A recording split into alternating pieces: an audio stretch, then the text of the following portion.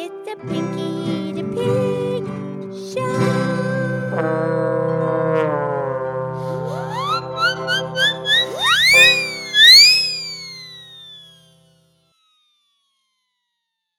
Okay, it's Pinky the Pig, and it's time for our podcast show, and we can listen, laugh, and learn with Pinky the Pig and Mildred the Cow, and my excellent friend Mildred is here right now. Hi, Pinky. Of course, I'm here. I know. How are you, Mildred? I'm great. How are you, Pinky? I'm great. Mildred, what was that? I don't know. What was that? I think my stomach growled. Your stomach is growling? Did you not have breakfast? No, I had breakfast. Well, is it almost time for lunch? Oh, I don't know. Almost. Well, what are you gonna have a BLT? Mildred. No, oh, sorry. No, I'll just probably have a salad and, maybe some corn. Yeah. But Pinky, sometimes if you get air in your stomach, that'll make it growl. Well, and you get air in your stomach if you are talking while you're eating. Were you talking at breakfast? Well, probably. You think? Yeah, that's probably all it is. Yeah. But Mildred, Farmer Tommy said some people think that a cow has 4 stomachs or 7 stomachs or something, but it's just a fallacy. A fallacy? Well, that's when you think something's true, but it's really not a fallacy. You don't have 7 stomachs, nor do you have 4 stomachs. No, I just have 1 stomach, but it has 4 separate chambers, little rooms, sections in my stomach. Yeah, you have 4 sections, but you just have the 1 stomach. Correct. And I just have 1. My stomach is very similar to the humans, I'll have you know. Okay. Because I do not chew my cud like you do. Well, you have a problem with me chewing my cud? No, sorry.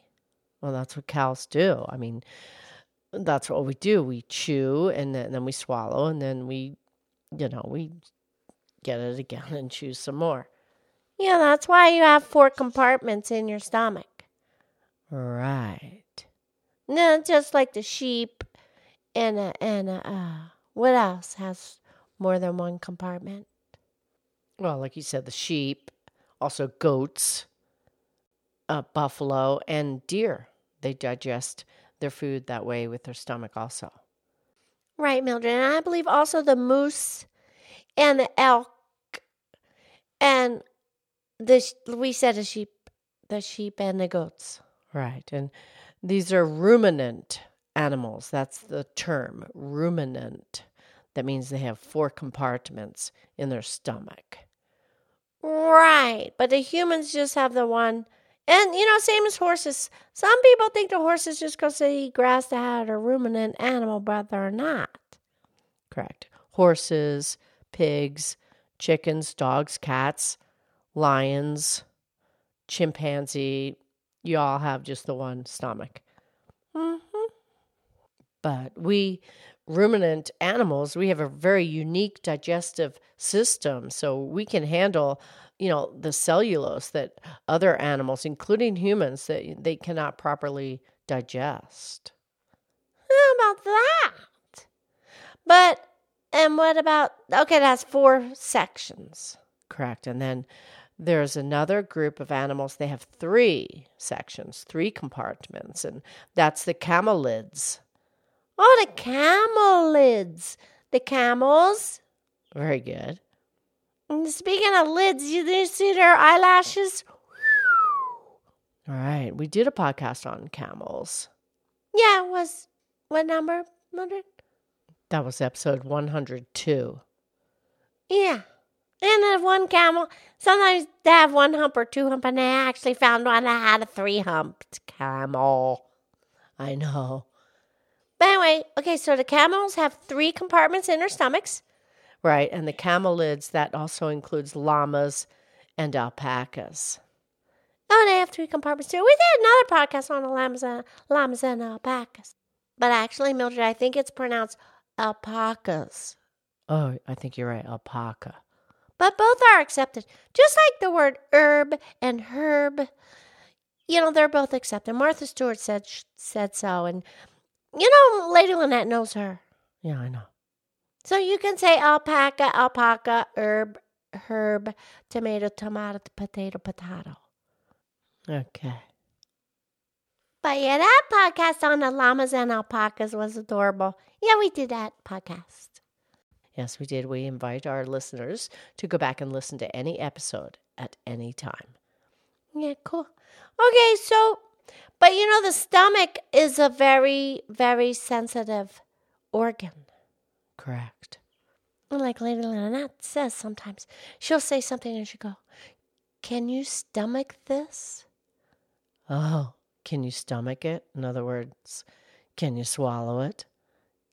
Yeah, can you swallow it? I don't know. There are certain things I do not want to swallow. Well, okay.